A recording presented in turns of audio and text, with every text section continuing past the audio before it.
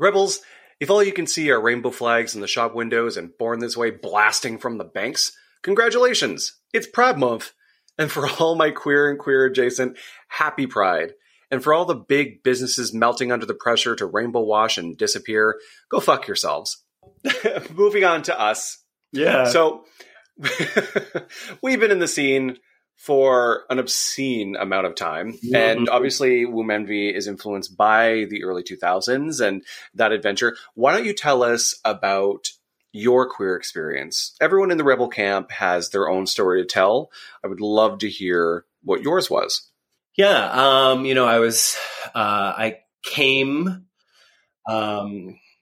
was birthed as a baby gay in the early aughts. Arguably the greatest time to be birthed as a baby gay. Kylie Minogue's Fever had just been released. Madonna was still at the top of her game. It was a great time to be gay, but I didn't have the best time. The high school that I went to, Etobicoke Collegiate Institute, I didn't have a very good time there. You might have noticed from my voice that I am gay, and so did everybody else. So that was, I know, as much as I wanted to just never talk so that I wouldn't get called faggot, multiple times a day, I'm also a talker. So, it was a double-edged sword. Didn't have the best growing up experience in high school. But then I found out that there was power in performance and also to a certain extent notoriety. I wrote, my high school didn't have a theater program. There was drama classes, but we didn't do like a play every year or a musical or anything like that. So the only way that I could put on a play is if I wrote it. Yeah. And so I wrote a play and I asked my drama teacher if I could put it on. And she entered it into the Sears Festival. And I ended up winning a bunch of awards in this play festival that happens in, I don't know if it's Ontario or if it's, I think it's all of Ontario. And then my school commissioned me basically to put it on for the entire school. And this was in my second last year of high school, back when there were 5 years. Oh God, don't. I remember the 5 years. I was the last year. I was the last year to get 5 years. I was the last year to have OAC. I was the first year to get 4 years. So we're 1 year apart. So I'm the old man now. You sure are. I'm putting it out there. So I put on the play for the school. It was at nighttime, and kind of the whole school came, and the community, and in Etobicoke, and it was a really dark play. I think my character died at the end. I think a couple people died. Okay, wait. So one queer student, at least out student in the entire school, wrote a play. I need to know every detail about this play. Every detail. So it wasn't gay at all. But it was hella dramatic. Oh my God, dramatique. It was about two estranged brothers. And the younger one had kind of killed the mother in childbirth. The mother had died while giving birth to the younger brother. And the older brother had always blamed the younger brother. And this animosity grew between them, kind of ate away at them in their respective relationships. And then it ended in murder, I think, during a storm. It was called What a Difference a Day Makes. And that song, oh my God, is it a Brenda Lee song? That's I'm so gay. Now I have to quickly look Just up. amazing. I wasn't expecting to actually talk about this part about it, but it was super dramatic and super no, you were 100% talking about this. Dinah Washington. It's a Dinah Washington song, and I called it "What a Difference a Day Makes," and that song would play through the whole thing, and oh my god! And then the next day at school, I'm walking down the hallway, and like everyone is like whispering and pointing, and people are coming up being like, "Oh my god, your play was amazing," and like guys that had like bullied me and thrown me into lockers and into garbage cans were like, "Yo man, like you were a star, man, that play was sick." And it was just the weirdest thing to like almost weaponize theater just to get through high school. It's wild because like you really do, like if you give a child the ability to be creative and to use their creativity in a positive way, it makes a huge impact. Yeah. And Mrs. Danza was my drama teacher. She was the one who, you know, got me into the Sears Festival and encouraged me and was so incredible. So Mrs. Danzo, shout out. And, you know, also a lot of people were like kind of scared of me after that because it was so dark and there was like a respect level that also came with it. And so then I became the drama guy, and I did another play in my last year, and they created a night, you know, for it. I was kind of expected to put something on. So I wrote another play, and this one, oh my God, this one was gay. This one was gay as fuck because I had like, every detail.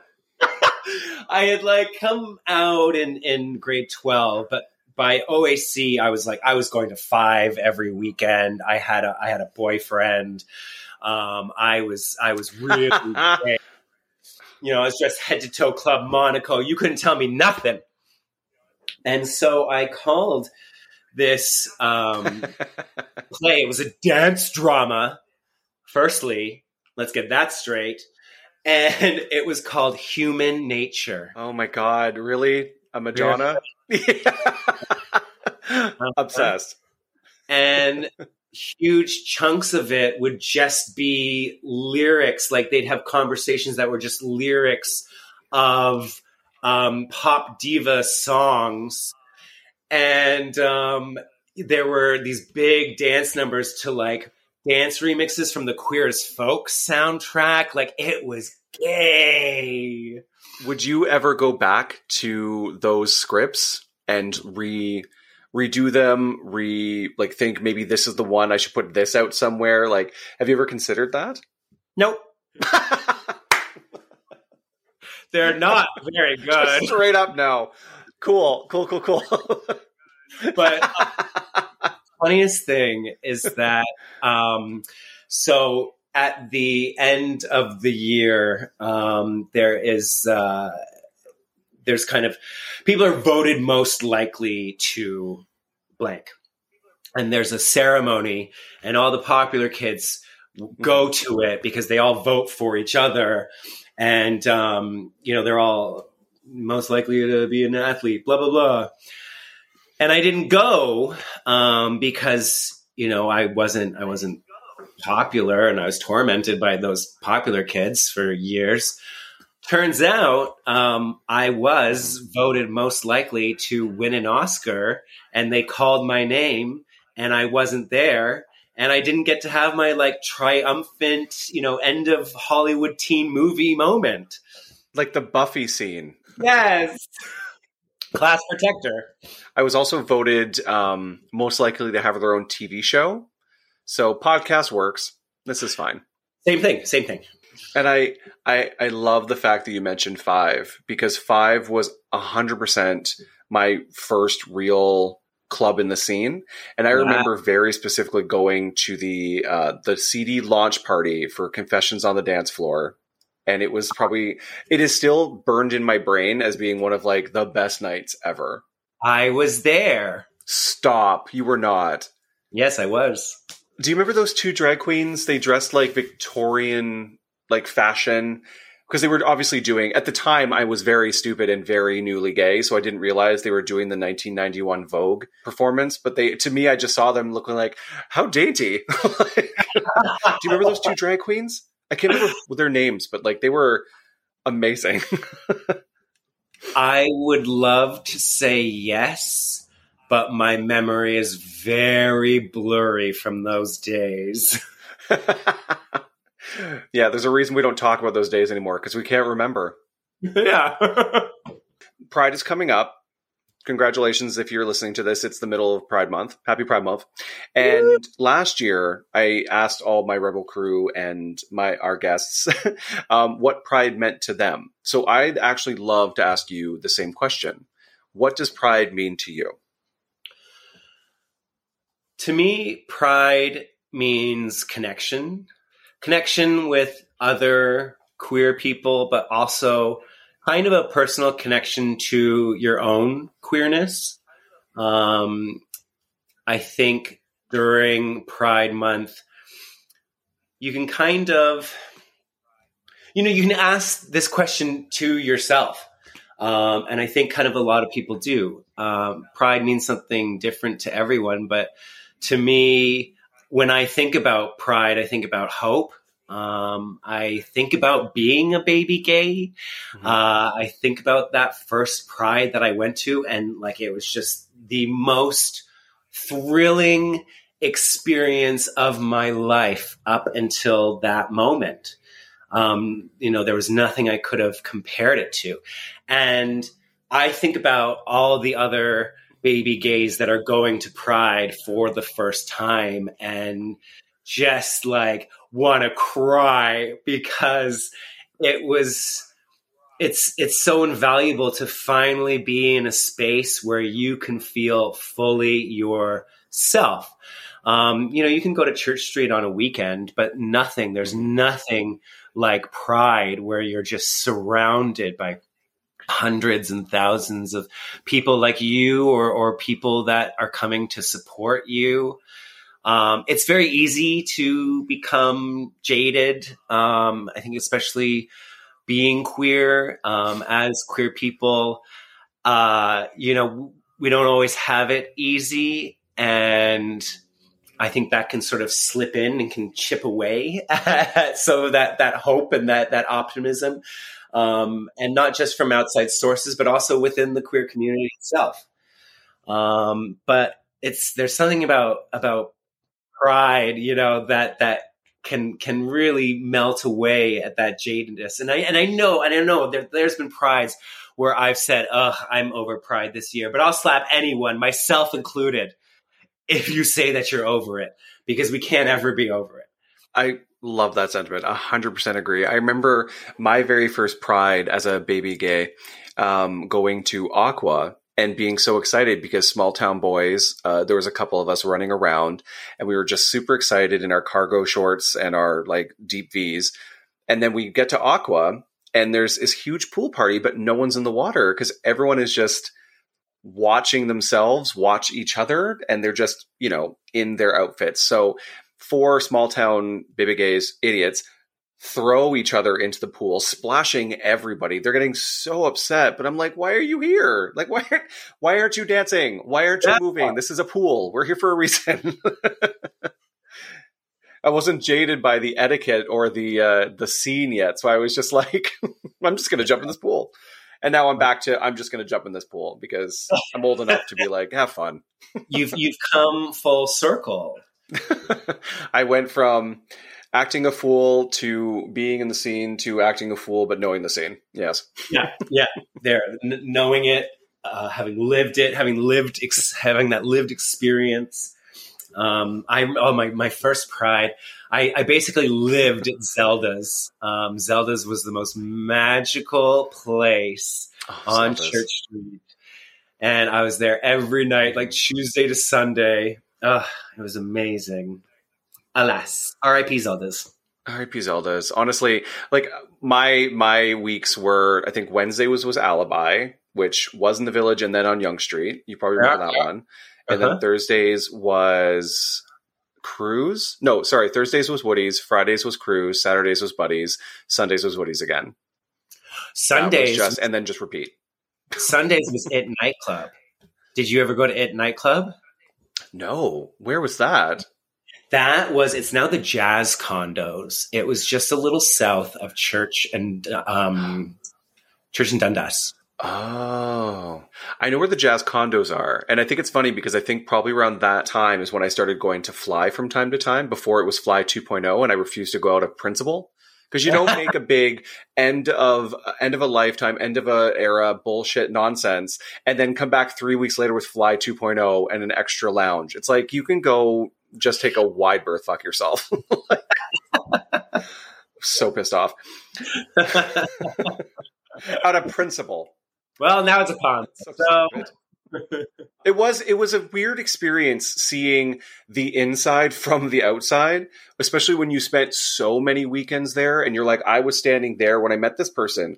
I was standing there when this drag queen performed. Like, it's so strange seeing all of these queer historic places in our village just melting away, you know? And now it's just a high rise or a subway entrance or, you know, it's weird. It's everything is aging. Mm-hmm.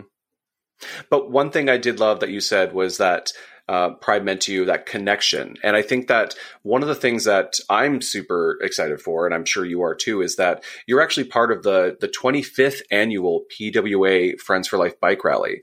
And if for people who don't know, and Mark will explain, it is a huge event. It's a massive thing. Mark, can you actually tell us more about the bike rally and sort of what happens and what it's for? Yeah, it started 25 years ago.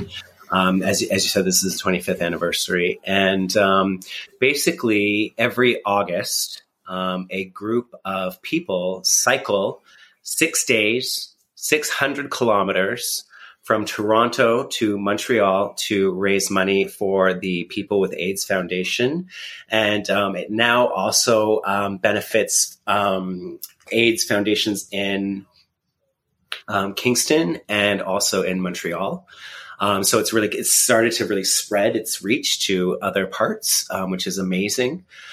And it is this wonderful, magical experience, life-changing, really, experience. And also last year, I think we raised $1.6 million for AIDS services.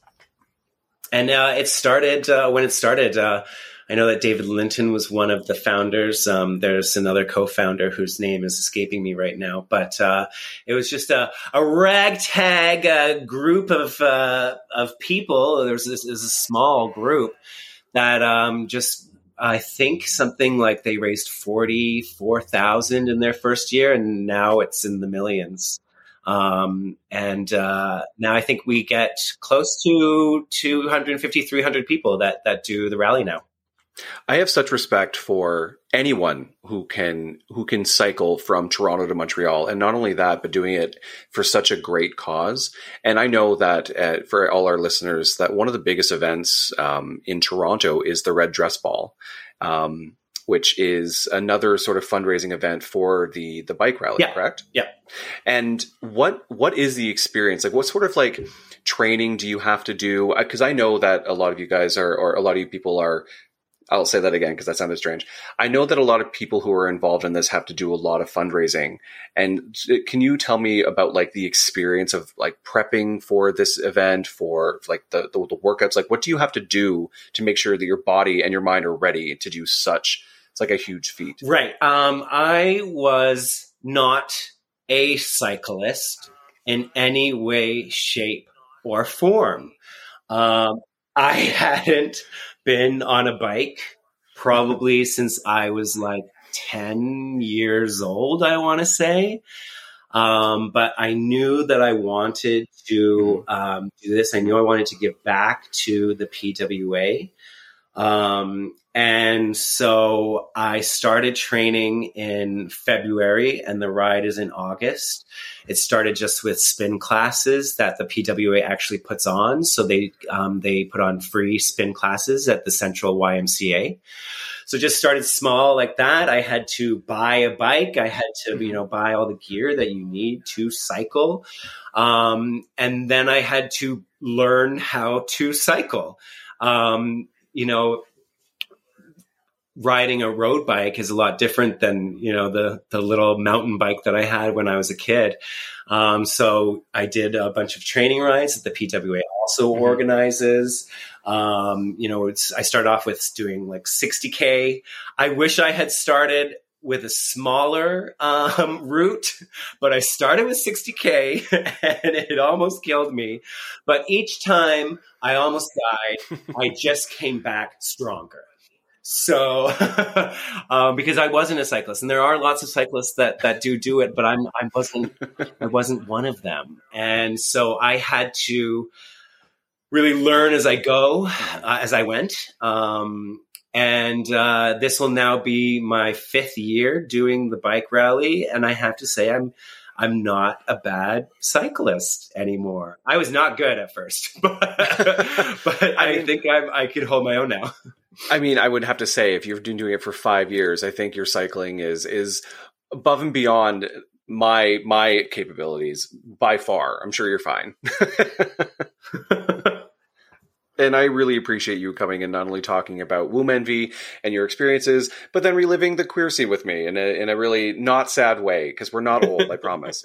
What are you talking about? We're not being phased out. Thank you so much for joining me. And to all our listeners, please make sure you go out and watch Womb Envy on Out TV. You can also go and donate to Mark's bike rally over at bikerally.org. And then under donate, it's Mark Keller, correct? Yeah. Perfect. So make sure you do that, and also watch Womb Envy, and then come back next week where we'll talk more about gay shit, because that's who I am as a person.